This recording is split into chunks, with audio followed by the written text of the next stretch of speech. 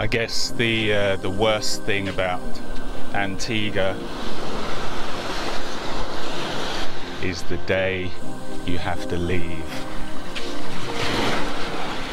Heart-wrenching,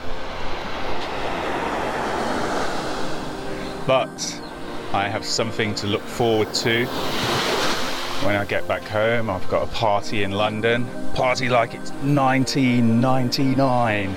Yes.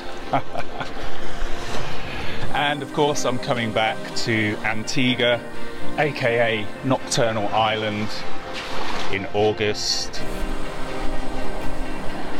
for Nocturnal Island week of events.